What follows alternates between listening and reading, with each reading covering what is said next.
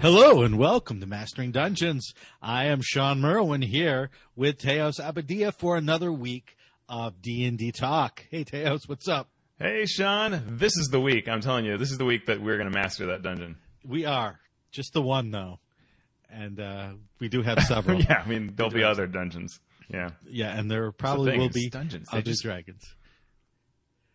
Yeah, the dragons, the dungeons, so many. Yep.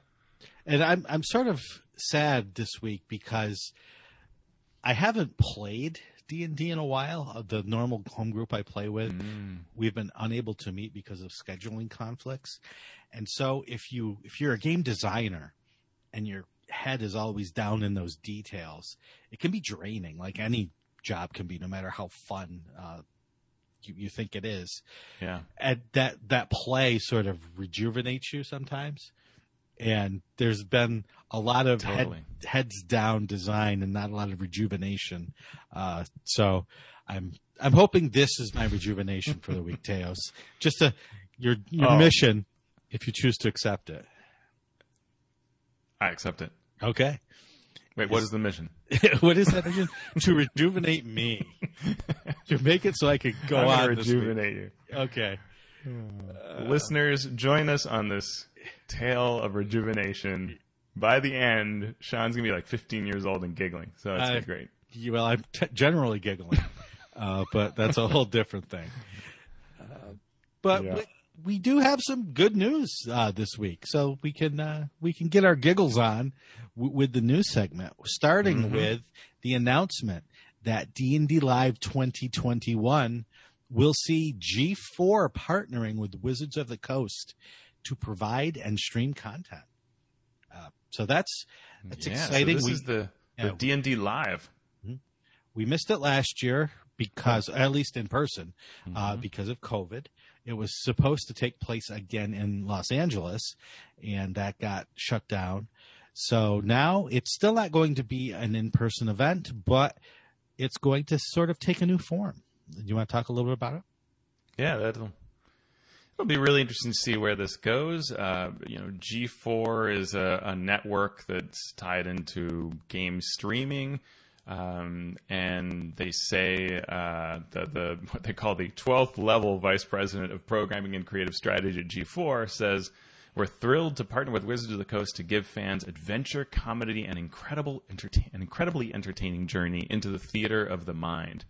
So, we'll see what this production level brings to the games. It's apparently going to be, like last year, we're going to have these streamed games that are going to have a star-studded cast. And if any indication of history remains true, we're going to see greater and greater stars showing up. I mean, if Jeff Goldblum's doing random podcasts, anything's possible. So that'll be interesting to see. Yeah, they didn't mention, or at least I didn't see mentioned anything in terms of like organized play or anything of that nature where you can just sign up to play games. I assume that it's going to happen because it's happened in previous years. But I thought it was a notable absence of reference to at least, one line saying, and also you'll be able to sign up and play. We'll have to get on Dave Christ at Baldman Games to see if he is going to be running things as he has in the past, and as he does every month for their monthly game days. Yeah. And this event is July 16th to 17th. And then after that, they said after the 2 days, after those 16th and 17th of July, there will be 4 all-new limited-run campaign series to premiere on G4. So there's something there going on with, I guess, Wizards partnering with them to sort of have some limited run shows that maybe are being introduced during this D&D Live event and then go on. And if anybody doesn't know, we should back up and say D&D Live is where they announce the new storyline, right?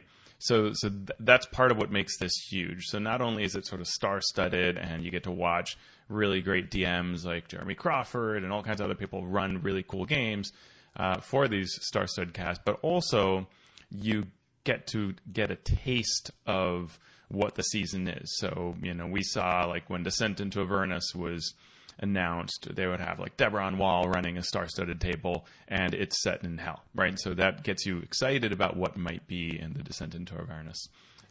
And we saw that last year with like the Game of Thrones cast playing Rime of the Frost Maid. And so whatever this year's mega adventure is, we're going to see this kind of taste here, which will be neat. And it's also important to note, I think, that G4 is sort of a step up in terms of possibly production quality and in terms of distribution of content. Correct me if I'm wrong, but G4 is actually a cable channel, or it was a cable channel.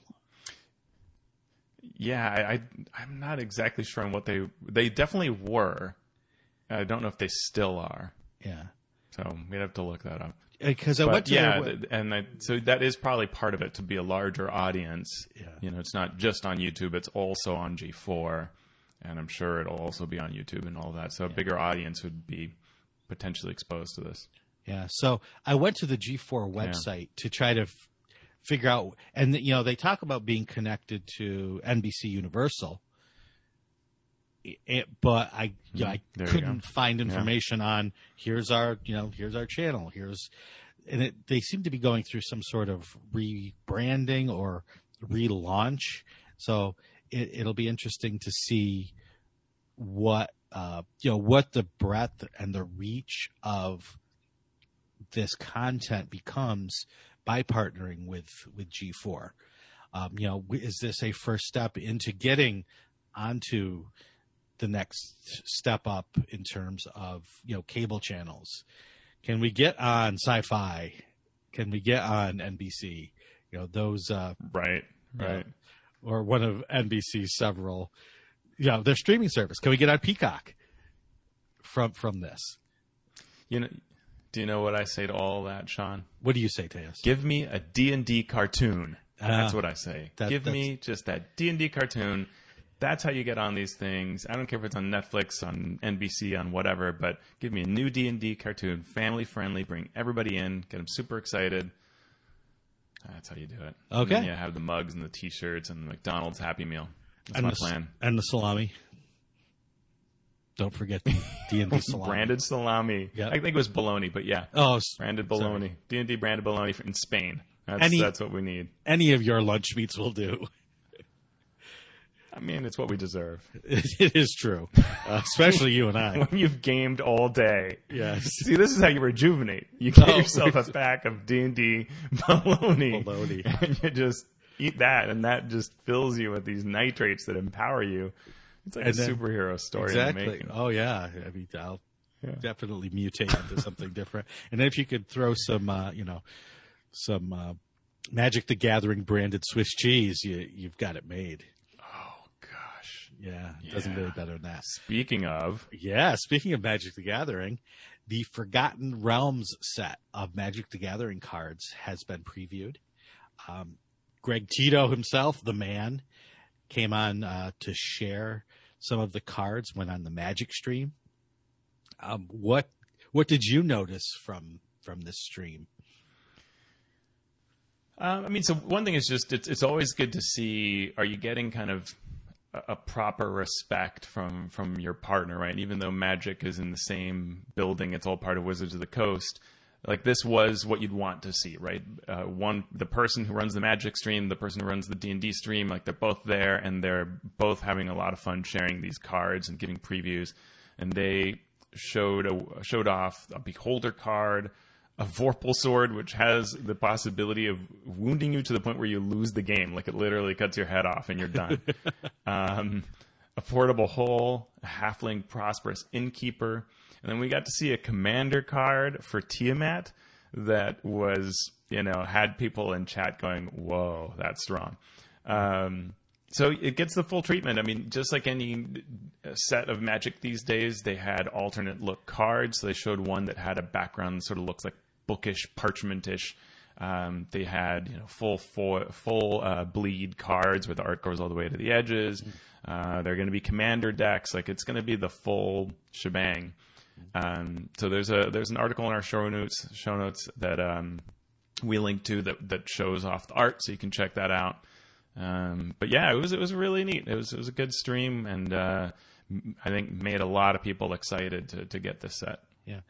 Did they mention at all? I didn't see this, so did they mention at all about teaching D&D players who've never played Magic how to play, or sort of, any sort of on-road for them? Because I'm interested now. I've played in the past, but I'm not an expert in any way. You throw out words, like foil deck but I don't even know if that's a thing. Mm-hmm. But, you throw those words out. I have no idea what that means. So, I'm interested now, but I can't take the time to, become the full Magic Gathering expert. And I'm wondering if there's any plans for that you've heard of. That'll be interesting to see, in part because Magic now has this cross-platform online presence through what's called Arena. And when you go on to that, in order to get started, you must go through the tutorial. I mean, maybe you can skip it, but you probably don't because you get cards out of it. And that teaches you how to play, right? So it's one of those things where it's like, oh, look, you get a free pack. Let's open it up. Oh, look, a foil card. It's like the normal card, but it looks cool. Maybe you want to collect it. Tap to use its powers, that sort of stuff. It walks you through all those things. Okay. And they might see that as very much their on-ramp. Mm-hmm. Magic is one of those things that can be super simple when you're playing a intro deck and you're just doing the very basic things or running through one of those tutorials, or you can pull up the big user manual and go like, oh wow, look at all these keywords and all these things. And so it can be very overwhelming, but there are a lot of ways to approach it and so that it's not. But it's a great question. Will they do something specifically for D&D players? I love your idea. My gut says no, they'll forget to do that, even though it's so important. But yeah, I mean, and I would love to see at conventions, like, even these virtual conventions, something that brings in the Magic player and something that gets the D&D player who's already there to learn about how to play Magic, right? That would be great. Yeah, super. Well, I'm in. I'm ready. Put me in, coach. Yeah, I'm going to buy too many cards, that's for sure. So the summer camp that we wish we had, the Academy of Adventures. So you're friends with Richard Molina Weber, yes? You know him? Yeah, absolutely. Okay. He used to live in Portland, and so, gamed many times. He's a fantastic guy. All right, so tell me about this Academy of Adventures that he runs. So I forget if this is the second or third time he's kickstarting this, but the first Kickstarter was in 2020, and he had this crazy idea of, I want to run a D&D summer camp for kids, where kids learn how to play D&D, and they master all the concepts and get super excited about creative writing and creative thinking and all the and just playing RPGs. And so he's again running a Kickstarter. It ends June 2nd, so you've got plenty of time to back this. And if you know anybody who's ages 11 to 15, this is a fantastic thing. You sign up and you have 5 days of fun. After that's done, you can sign up again. He usually has sort of continuing classes that people can do. Richard is an amazing teacher. He's a former math teacher. He's taught at various school levels. He is excellent at doing this. I recorded once a couple of what are my favorite monster videos that he used in the class, and it's just a great. He's a great guy, and this is a great program. So highly recommend it if you know anyone in these ages, 11, 15, get the word to them on how to join the Academy of Adventures. I want to go to this summer camp. I know, right? Yeah, that would be awesome. But since I can't, I might as well get on to Roll20 and play some games. And now that Bianca Bickford has put up a series of tips for DMs who want to increase their capabilities of running games through Roll20, I can do that. So I think Bianca now works for Roll20 officially. And so her blog post talks about, everything you need to know if you're a DM and you want to run games online. And so there's a link in our show notes that goes to the blog.roll20.net where you can find this list of tips.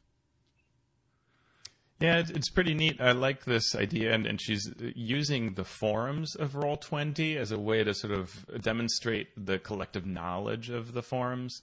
So you kind of get these tips that are given there, but then also links to the forums where people are providing additional information.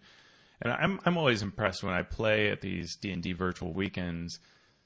You know, some of these DMs, like their mastery of Roll20, right? When you do this, because some people have been running games on there for a really long time, and they are so good at it now.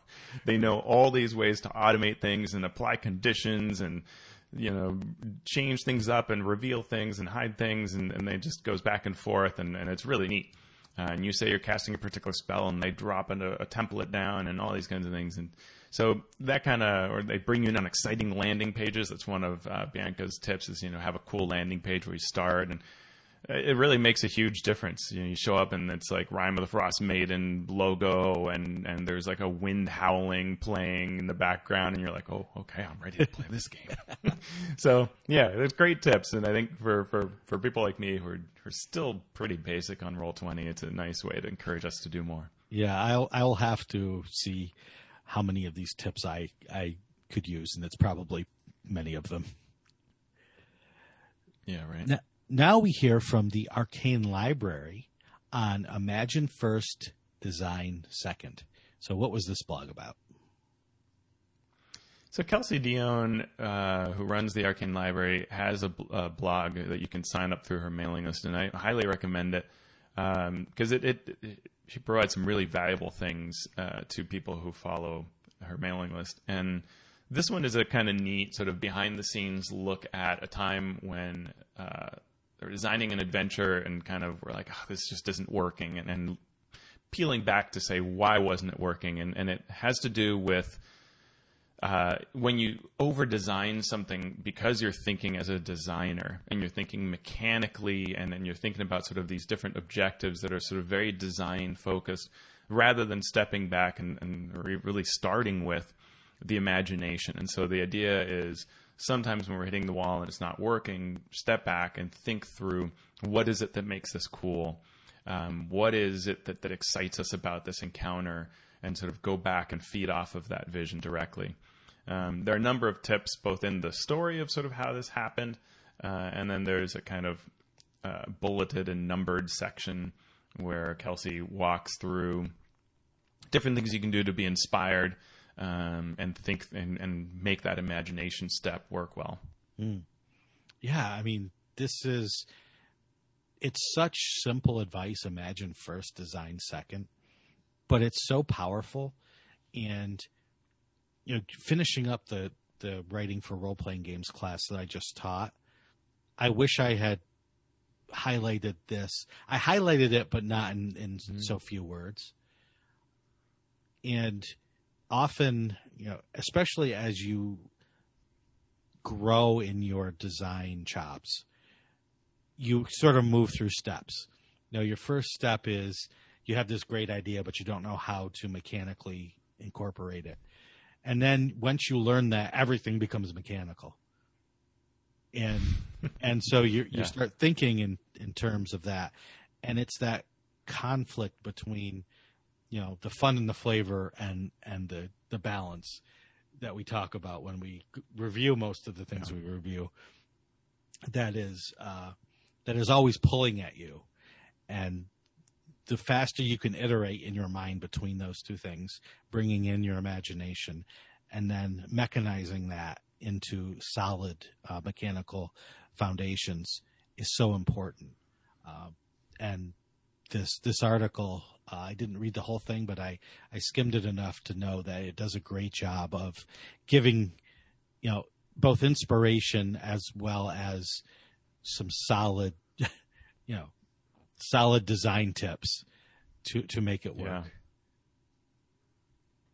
And I think two thoughts that I had when I was reading this article. One was a player on the player's side. There was a player that I used to play Living Greyhawk with a lot. And they were pretty quiet and reserved and sort of felt like they were very mechanical. And then one time after a game, they started talking to me about their character.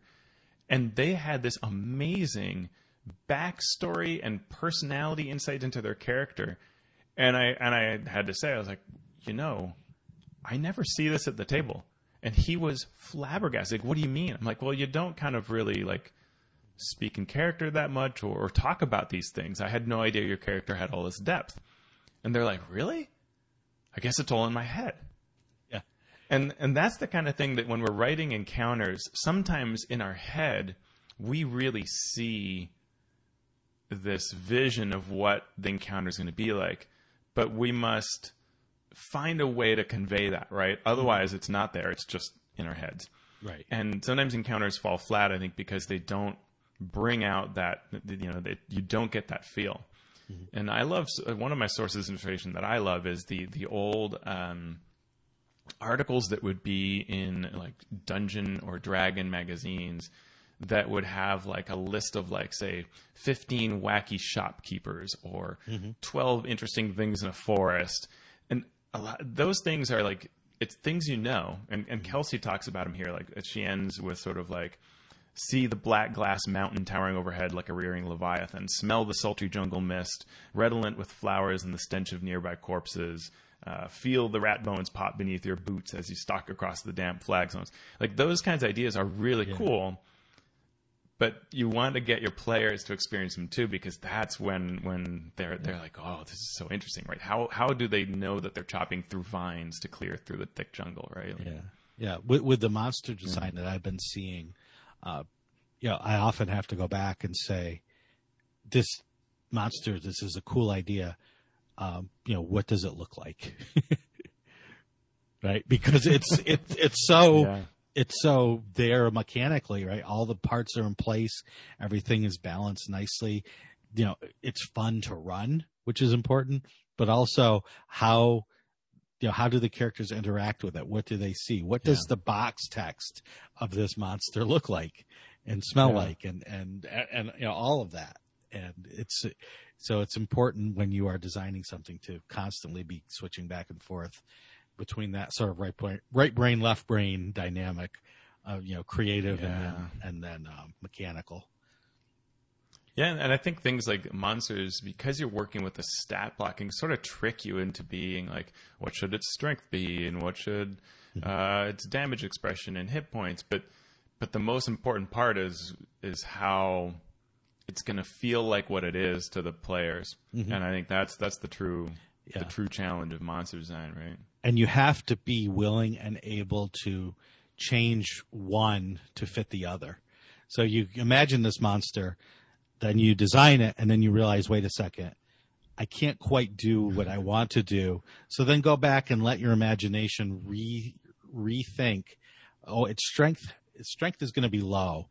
So what is it? How does that change what it looks like? And then go forward, and then maybe change some mechanics based on a new reimagining of the monster. So all of it works together. When you're firing on all cylinders, it one side always informs the other.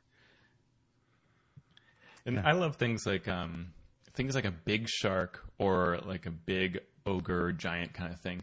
They tend to not have the highest attack rolls, but they do this devastating damage when they do hit, right? And that's a way of showing that sort of, if you think of the huge giant that kind of is always just barely missing you, but boy, if that hits, that's going to, and that's what it's all about, is you're trying to dodge, because when that one blow comes in, it's going to be so much damage. Yep. And that's a fun way of communicating that. Right. And the same thing with like armor. If you have a monster that does a lot of damage, but you want it to be a slightly lower CR, you have to lower its armor class. Well, how does that change the way it looks? It's not going to have armor then. Okay, so what does it wear? It's going to be very clumsy then, because it's going to have a low dexterity. So how does that change? Your imagining of it. It's cool. And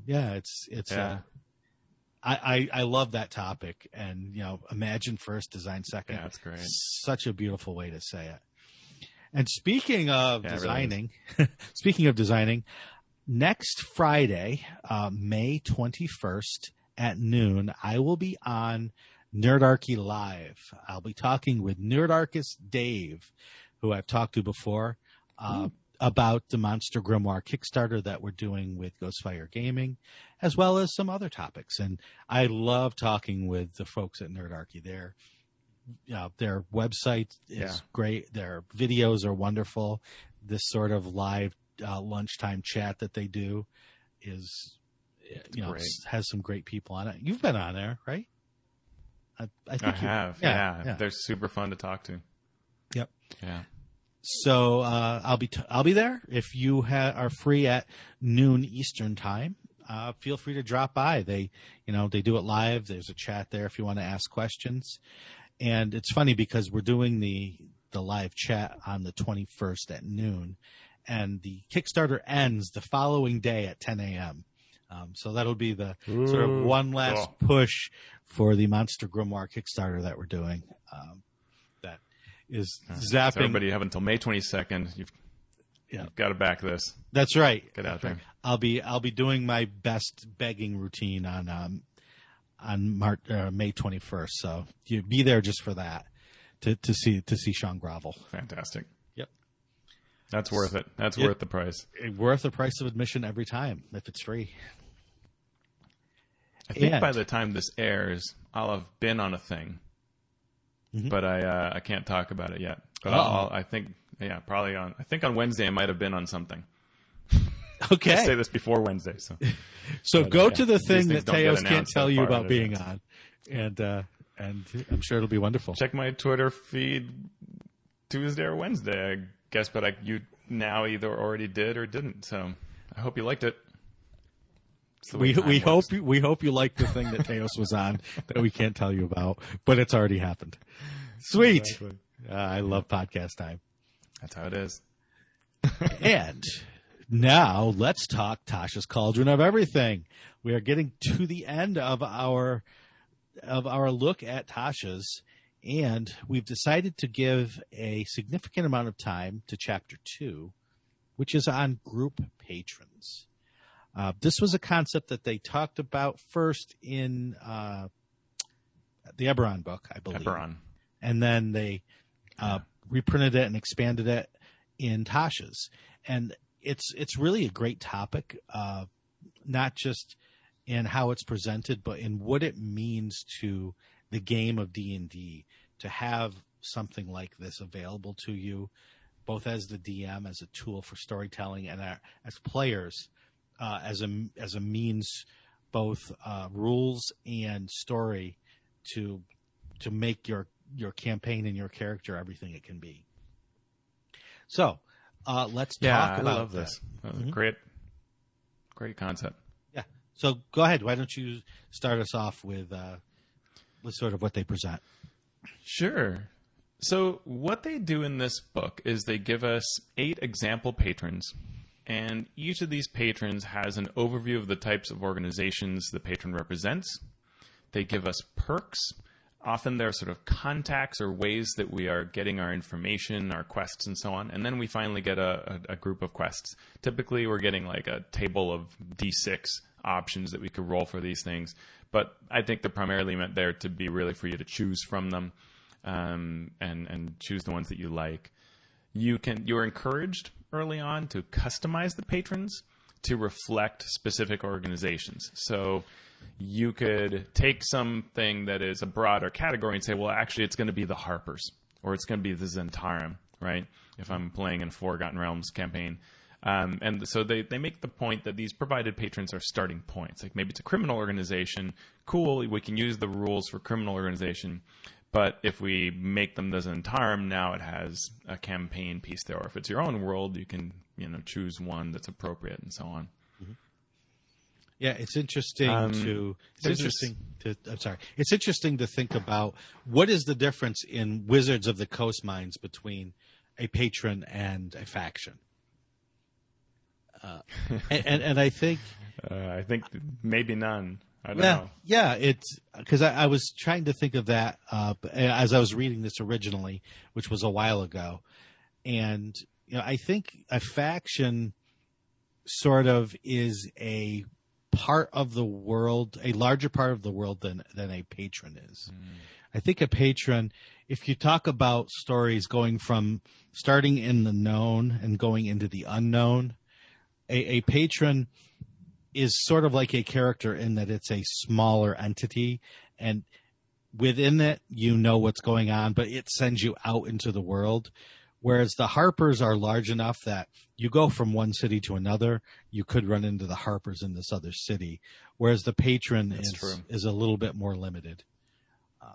Although, depending on the size of the faction or the size of your patron or your patron group, it could be similar. Yeah, and I think that's why they suggest that you could make them something like the Harpers or not, because you're right. A faction is sort of like a recognizable entity, a kind of a big mover or shaker. And these need not be. This can be a noble family or a thieves guild that's just in the local city.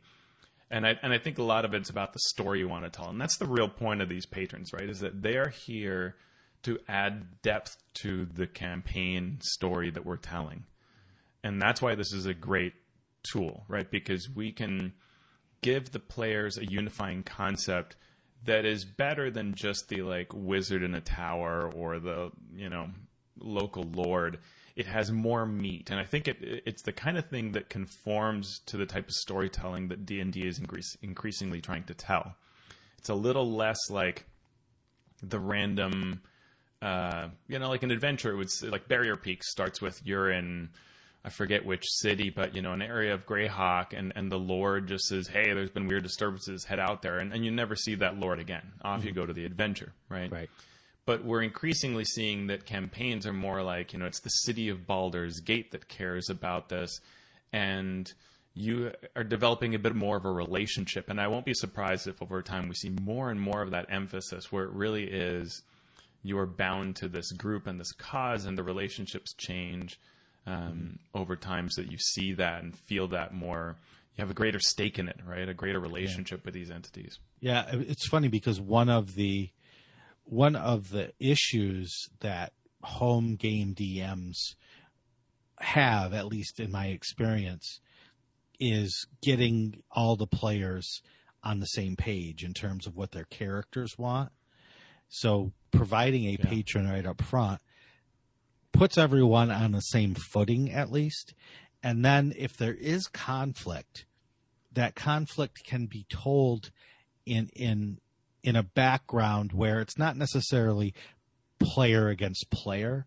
It's more player against this sort of expectation. And you can tell better stories where it's the wizard or the rogue wants to steal everything, where the paladin wants to save everybody. If you're all working for the Academy of Greatness, you can let the academy be the point of conflict rather than the rogue versus the paladin. There's sort of a buffer there. Yeah, and it tends to makes your campaign writing much easier as a DM because you have this larger arc that almost writes itself, right? Because they're doing these things. And this reminds me of when we were at the dream stage for the Ashes of Athos Dark Sun organized play campaign for 4E. Chris Sims was initially part of the group because he at that point didn't have too much time. So before he had to go, what he really did to bless the campaign is that we were trying to think of well, how do we, Dark Sun can be a little bit where people can get the sort of player versus player idea. They can be feeling a little more sort of evilish or dark world. How do we kind of unite them? But also, what's the proper story to tell here? Mm-hmm. And he said, well, if we make everybody a member of the Veiled Alliance, which is the secret wizard arcane organization that's outlawed, if we make them all part of this, now they've got a reason to be together. Mm-hmm. And really, the story started writing itself as we were like, okay, well then their organization is being threatened. We all know that they're now the good guys because they've got a reason why they're working for the Veiled Alliance. And it just began to happen for us. And we could, through the rest of the campaign, tell this Veiled Alliance story while telling a Dark Sun story. And it was the best. I mean, that was the gold that he gave us. It was just to set us on that path. And this is what patrons do for you too, right? Right. Chris is a very smart man. There's no doubt about it. And he's so smart. And it's similar. A similar story is the Zendrick Expeditions campaign, where we had 4 faction masters who we were telling. It was essentially 4 different campaigns within the one campaign, where you had, the good guys, the light, you had sort of the bad guys, you had the military guys, and then you had the Crimson Codex, which was mine, which was like, we're going to solve puzzles, and yay for puzzles.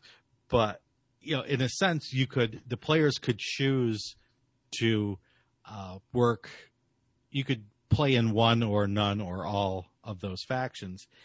And it did similarly. It worked great because everyone had the same goal, and you could play against type, but you at least were all moving in the same direction. And it became even more obvious why that was important when we had the adventures where all the factions could play together. And there was instantly, as soon as you sat down at the table, tension. And I'm not talking about like in-character fun tension. I mean, everyone wanted to play in the evil faction, and as soon as they sat down to play these core, all factions together adventures, they were just horrible human beings to everyone else because they had that excuse of, now we're not working together, and we're going to show you what we can do if you let us. So it's and the adventures had that aspect of a secret for one group but not another, and so it created that sort of rivalry, and which is amazing when you artificially assign people to groups, right? They really do rally. But that's true in a home campaign too. You even though you just have one group, but suddenly you have a membership and you care about this group, and now you can do things like threaten the group or threaten it from within, reveal something that shakes the group. Like, all those things become super interesting, and far easier to write, because if you're like, if you think about like, it's a city campaign and I want to show that something is shaking up the government, like, that isn't necessarily very tangible to the players. But if they are part of that government in some way, right? If they are part of some ministry, if that's their organization, and now the ministry is impacted, they suddenly have a real stake in it and they'll care about it. And I love the concept of patrons. We should probably get into the mechanics of it at some point. Yeah, probably. No, the last thing I was going to mention before we do that was, if I think back over the last, 8 campaigns that I've either run or played in, not talking about organized play, just home campaigns, most of them have either outright by default or implicitly this sort of patron grouping. Acquisitions Incorporated being, they're a patron. Sure. That's what they do. Yep. And for the ones that we haven't had that sort of grouping, we weren't part of a monastery, we weren't all related by blood, was weaker for it in a lot of ways. Not just because of the story, but because of like the in jokes that you could make from that, right? That connection adds a lot in so many ways, many of which we are about to talk about. Yeah. All right. So the patrons, early on, they have a rule that's sort of a core rule. So regardless of what your patron is like, you have this rule, and it's called group assistance. Having a group patron gives an adventuring group a common purpose, which requires better coordination in the form of guidance and encouragement, or it inspires that. So because of this, each member of the party can grant advantage to an ability check, attack roll, or saving throw of another member of the party. To do this, they must be able to see each other and hear each other, or see or hear each other, and neither can be incapacitated. And once you give it to another character, you cannot give it again until you finish a long rest. So basically, once per day, everybody has an inspiration token they can give to someone else. Mm-hmm. Except inspiration is an advantage, but we'll just forget that. But it is so this is kind of your core way of saying, hey, you get right off the bat, you get this benefit because you're all working together. Not bad, especially I think if DMs are kind of like, hey, it's hard to get people to use, a sort of, this is not actually inspiration, but if you're seeing inspiration not being used a lot, here's like an extra advantage you can give out this way. No, and that's a great idea, especially with how haphazard inspiration can be remembered by certain DMs. Some it's something that the player always has. Some DMs never give it. So having it laid out this nicely and explicitly is easy for the players to remember as well as the DMs.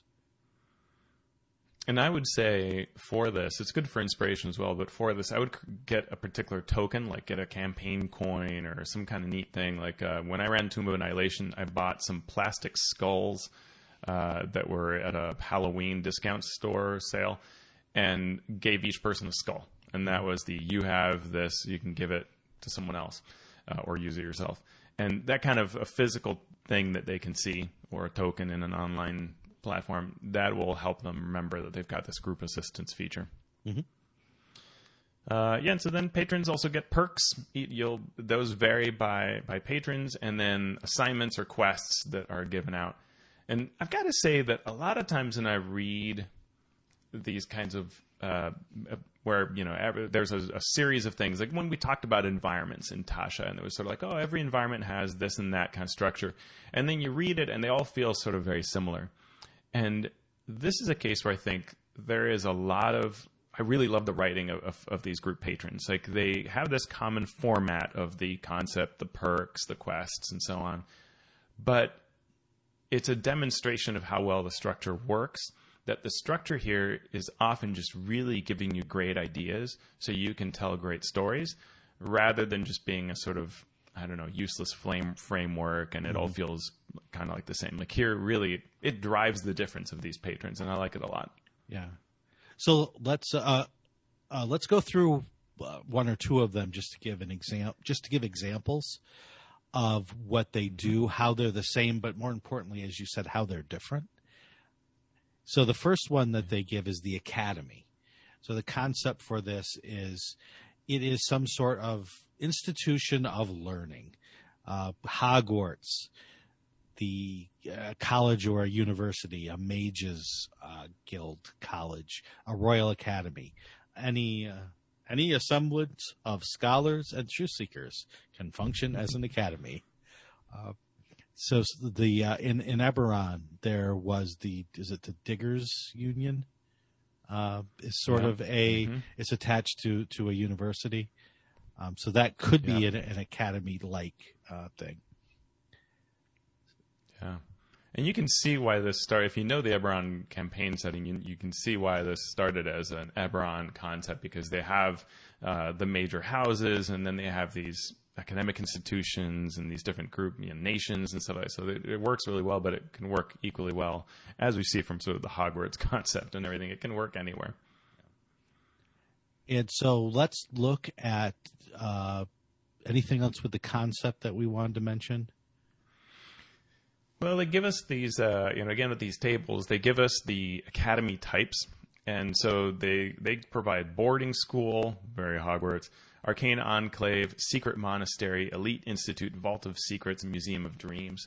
And each one comes with a little sentence or two describing it that can give you ideas. And so that's where you can really see, like, oh, yeah, like at first I think, oh, it's an academy. But then I realize it could be you could have 10 academies, and they're all fairly different depending on how you set them up.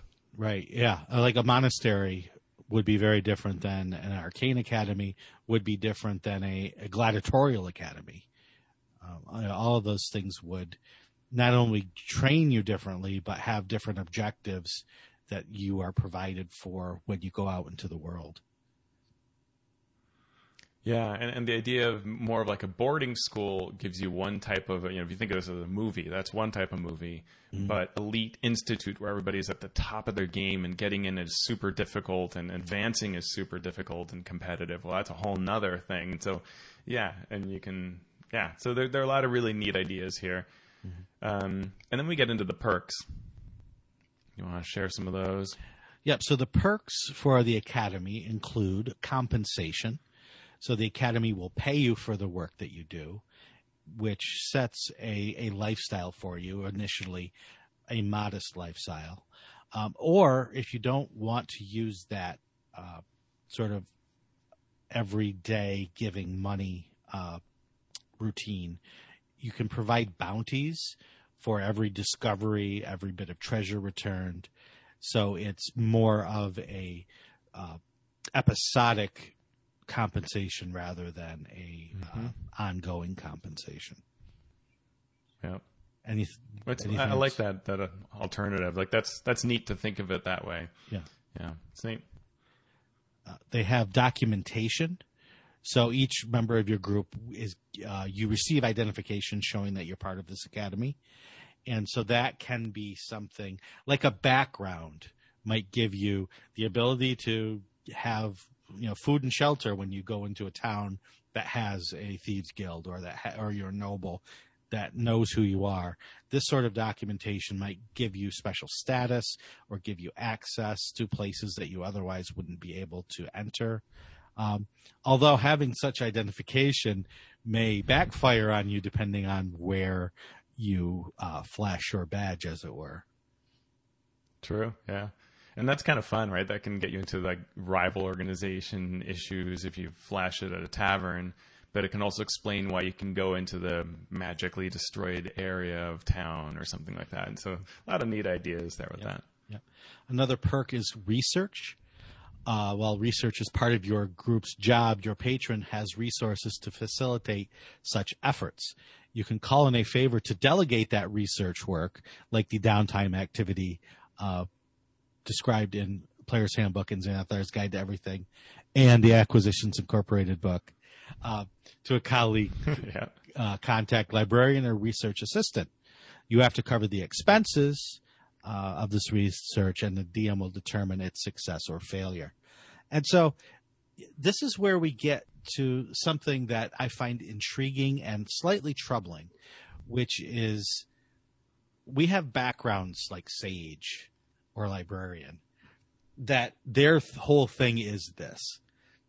And so it's good to have the option there of things happening off screen, but depending on how you like your campaign to run, you may want to restrict that a little bit to let the player and the player's character have the spotlight when it's their thing, rather than just doing it off screen.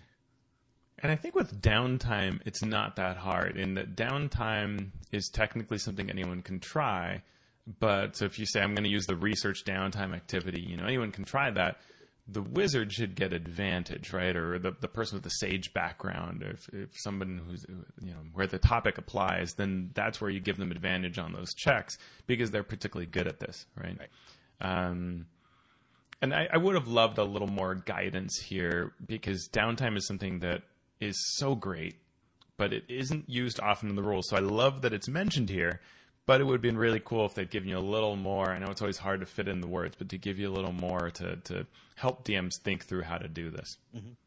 And to say things like, this is great for players and groups that don't want to worry about downtime. They just want to go on the next adventure and fight the next thing. So this is where you use this.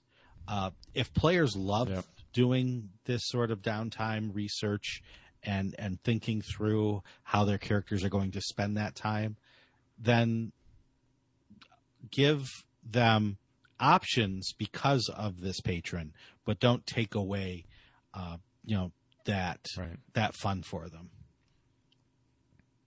And I think in general, that's something that is hard for DMs to envision, and that's why we put it specifically. You see it in the Acquisitions Incorporated adventure to showcase how you do that, where the chapter of the adventure ends. There are a number of sort of questions that were raised, secrets that were uncovered, and they don't tell you the full story. And that's when you have a little time off to do your downtime. And if you're a member of a patron like this academy, that's a perfect fit, right? Where the adventures, the stories you're telling in these adventures should often end on sort of a mystery, right? Like you uncover some sort of information on a long lost cult. Hey, we're an academy. Well, let's research this. And as you're researching it, you find out, oh, look, here are these various clues. Now we can follow those to go to the next step. And it validates the type of organization you are.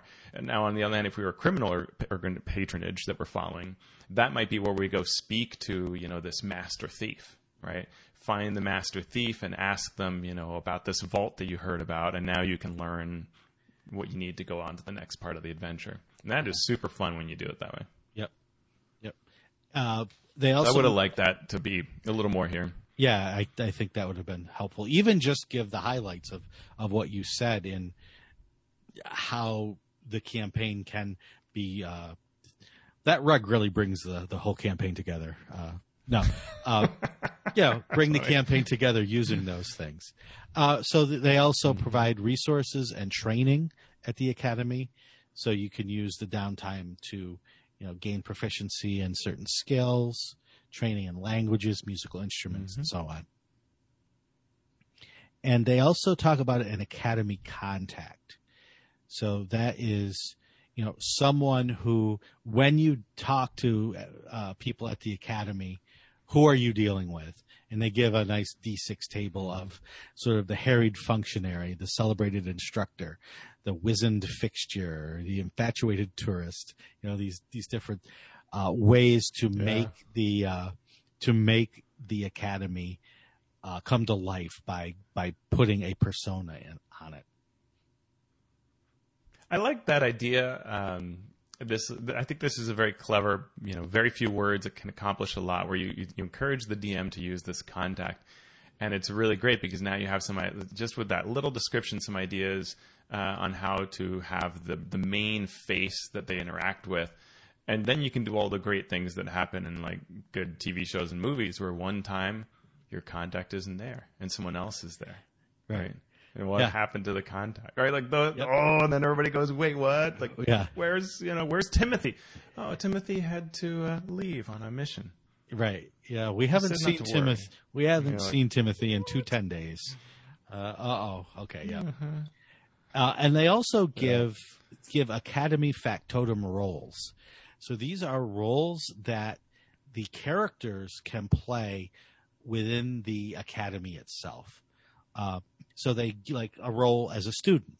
Well, if you're an acolyte or an artisan or a noble or an outlander, they give the various backgrounds where you might be a student.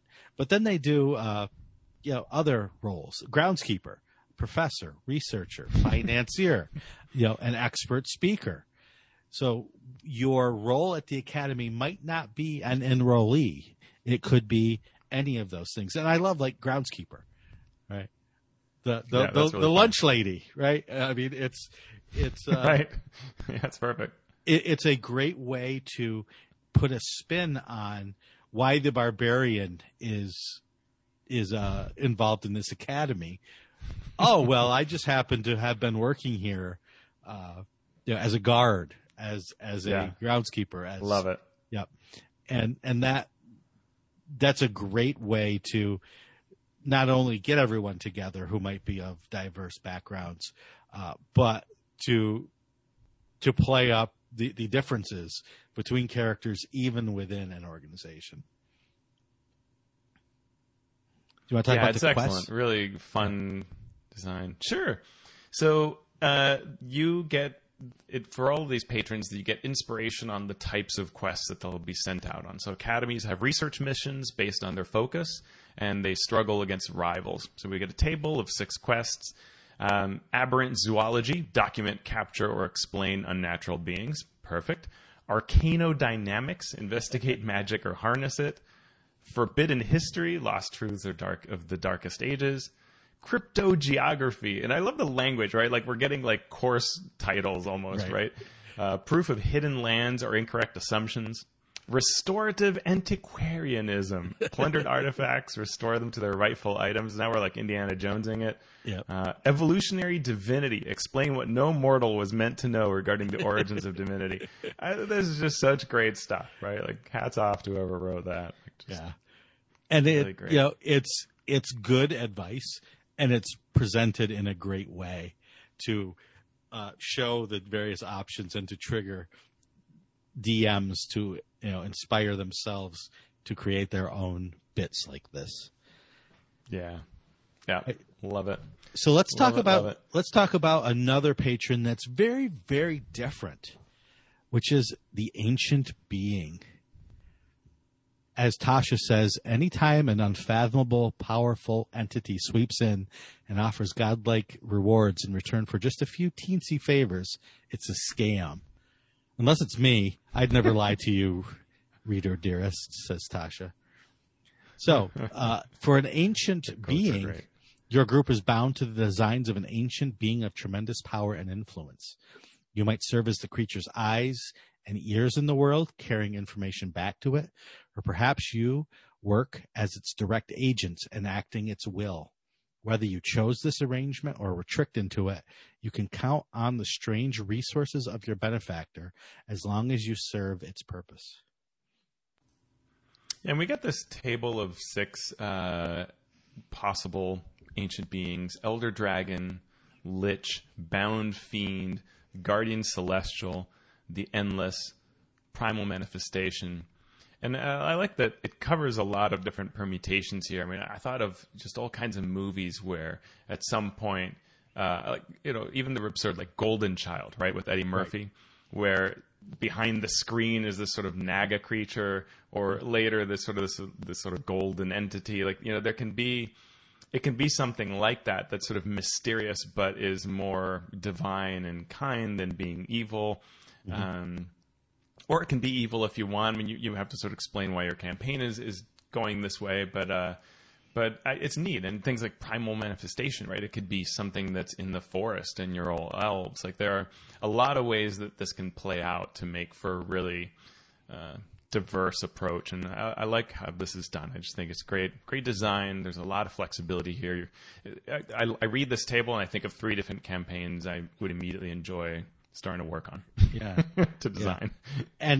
And it's even more notable because it is almost the opposite of the Academy, right? The Academy is very rigid. The Academy is everything in its place, and it's all about knowledge, and we know what we're doing, and we're sending you out to gain more knowledge or to use the knowledge we have. Whereas the ancient being is mystical and it's unknown, and you're not quite sure probably what you're working for, and if you're working for good or evil, or anything in between. And so there's this whole chaotic nature to it. And so you have to work a little harder, I think, on tying everyone to this patron, because it's unknown. If you give some players this sense that they may not know what's going on in the background, they rail against that because they want to control their own story. So you have to be willing to work with your players and let them know that this is going to be the thing that is going to bring everyone together. So you have to sort of bear with it, become part of the story rather than fighting against the story. And I don't know if this gets you revitalizing or not, Sean, but, I read this description of the option of the Endless. This person has lived many lifetimes because they can't die, at least not permanently. No matter the cause of their demise, they return. To all appearances, they're alive and mortal, but they control the amassed resources of an immortal. And I think of, one time where Chris Perkins was talking about the start of an adventure and how you can turn a trope on its head. And, it starts in a tavern, and this wizard is going to give you your quest, and then they fall over with a dagger in their back. Mm-hmm. Right? So you started in a tavern, but it's not like what you thought, right? It's not the job board. And how cool if then later on you are called into a meeting and there's the same wizard. Right. Wait, you had a knife in your back. Yeah. Have you solved my murder yet? I want to know who tried to kill me. Right. By the way, I think I want to employ you. This is the kind of thing that could be so fascinating as you wait, who is this person who's employing us? Right. Why are this ancient being? What's going on here? Oh, it could be so cool. Yeah. And that also takes you from it's just a random happenstance event that brought all the characters together to this is how we all came to serve this ancient being. He offered everyone something that they really wanted to work for him. So. I mean, that could be fun. You end one adventure with a genie and a lamp, right? Mm-hmm. And then now begins the campaign, right? The one shot ending is the beginning of the actual campaign or something, right? Yep. And so, like the Academy, the ancient being gives you contacts, operatives, roles within the patron organization, the devotee, the infiltrator, the mouthpiece, the pupil, the guardian, the offspring, and so on. Were there any other ones that you wanted to delve into? They had the criminal syndicate, the guild, the military force, the religious order, and the sovereign. I think religious order is one that has a lot of rich potential, right? Undead hunters, devout scholars, relic collectors, charitable missionaries, militant inquisitors, doomsaying evangelists. Like, there's a lot here that you can. Again, the campaign just starts writing itself as you start thinking through just these possibilities and what could be going on, and that one's that's really rich. But they all do. I thought puzzles was going to be my favorite thing in Tasha's when I started reading, but it's the group patrons, and I'd skimmed them in the Eberron book, but really looking at them here in new light, I just think they're just fantastic concepts here. And if you had not read this piece, you deserve it to go back and read over this piece and think through how you can use it in a campaign.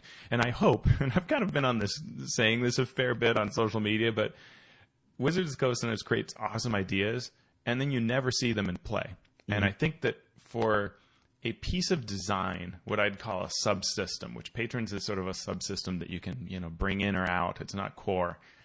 For it to have legs and have life and be thought about as a part of the design of the game, it has to show up. Mm-hmm. And so I would love to have seen that Rima the Frost Maiden used patrons, right? Or that the next adventure, I hope an adventure in the near future uses a patron and applies these rules to it, so that we get downtime and we get this patronage system. Like, I think that would be a superb way to tell a long story the way that are in these big hardback books. So yeah. And one other thing about patrons that we didn't mention, but it's very important, is that everything that we've talked about has sort of been story related, except for that part at the beginning where this is the mechanical benefit you get. You can bring in your more, I don't want to say power gamer players, but I'm going to say power gamer players. You can bring them into this by tying mechanical things to the patron. Oh, you want to use feats. Well, in order to get a feat, you have to learn the feat from someone at your patron, at your group, or someone associated with your patron who can teach you that feat. You get immediate buy-in then from those players. Even if they're not into the whole story, they appreciate their patron more when there is that sort of connection mechanically between their character and the patron. A lot of your power gamers and optimization players, they try to win with the rules because that's what they have at their disposal to try to win with. But you can give them anything to win with, right? You can let them win with skill checks or downtime or whatever. Right. And that was some of the thought process behind franchises. And just like we said, like Acquisitions Incorporated can be a patron. Any of these patrons can use the franchise rules from Acquisitions Incorporated, which allow you to gain levels within that organization, right? You get your franchise levels and that area that's given to you for control, your sort of domain that's gifted by your patron. The default is Acquisitions Incorporated, but it can be anything. It can be a criminal organization. It can be a military force, any of it. That lets you gain levels and play this system as well as enjoy its story benefits. Right. So you can tie the two together, and that gives the optimization person a lot to shoot for because they're like, all right, you know what? If we do this particular activity, we're going to do really well as a franchise, and we're all going to gain the level, and then I'll get this, role benefit. And so that's a great way to exactly. get everybody excited. Well, if we can make all this money at this at this downtime, then we can afford to pay our retainers to go do this. Oh, and I'm going to pay the armorer that we hired to make my magical armor. It all ties together. Yep. It all ties together. And because it has this story underpinning, or really an overarching story, it's draped in that story. The story people are really happy when the optimization person is optimizing story stuff, right? Which is exactly what you're doing, is you're putting story goals to be pushed forward, optimized, whatever. And so everybody's winning, right? Because that optimizer can bring a lot of energy into that process, and everybody's excited, and that's great. Yeah. So, your patron. Oh, we should add that. Yeah, go ahead. Yeah, I was just going to say that there is this being your own patron, right? Yep. Section.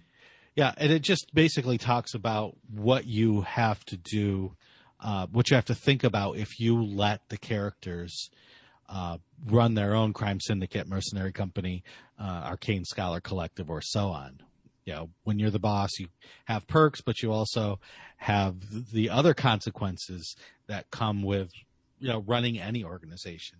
And if only there had been a book out there, Teos, that talked about running your own large-scale business that they could have referenced here, that would have been awesome. It's as if Wizards of the Coast doesn't know that the Acquisitions Incorporated book was written. I mean, let's be honest. It's so funny that they link to the running a business downtime activity from the DMG when we created this way better version. But yeah, I think the running a business downtime activity in the DMG is actually very problematic. But yeah, okay. You can use that. You also can crack open your Acquisitions Incorporated book and use the rules there. Yeah. But, you know, overall. But it is funny. It is very funny. Overall, as we said, you know, use this as a DM. Use this concept of having a patron to win all over the place. You know, to win in terms of story, to win in terms of mechanics, to win in terms of having all your players working toward the same goal, and then using all the twists and turns of what this entity, this patron behind the scenes can bring. Is our patron really good? You know, it's the old CIA. Is there a mole in the CIA doing evil? And we work for the CIA. We have to now investigate ourselves to find out. You know, all of those common tropes that we see in stories with this monolithic organization. It's all great. So I'm super glad that this was in the book again, and DMs got a chance to peruse it. Any other thoughts, Sean? What do you think? Yeah, with patrons done, the only thing really we haven't covered in this book are sort of feats and spells and magic items like tattoos. What do you think? Are you feeling like, is this the end of our Tasha's coverage? What do you think? I don't know. There's some, you know, a small part of me says it might be interesting to look, but a lot of these things are reprints as well. So I don't know. Maybe we'll leave it a mystery to our listeners about what we're going to talk about next time. Maybe listeners can tell us whether they think, do they want to see us cover this or kind of move on to the next piece? Yeah. What do you want us to cover next? There's lots of options out there. There's books that we have not yet had the chance to crack open and investigate. There are large-scale topics that, you know, we could talk about in terms of players or in terms of design or, you know, just in terms of the business or hobby. So let us know what you'd like to see, where you can go onto Twitter and you can talk to us at Mastering DND. Or, you know, elsewhere you can talk to us. Where can they talk to you, Teos? My phone number is you can find me on Twitter at AlphaStream, and my blog, alphastream.org. And Sean, how about you? You can find me on Twitter at Sean Merwin. You can go to the forums at forums.misdirectedmark.com or go to that Twitter handle at MasteringDND. Or become a patron. And if you're already a patron, thank you so much for the support. You can go to patreon.com/MMP to support us and a couple other shows on the Misdirected Mark Network. Mastering Dungeons is a Misdirected Mark production, the media arm of Encoded Designs. So, Teos, now that we have looked at patrons, what should we do now? Well, for the honor of House Griffin Horfenpickle, we are going to go kill some monsters. See, I'm part of House Hassan Pfefferly Dunn.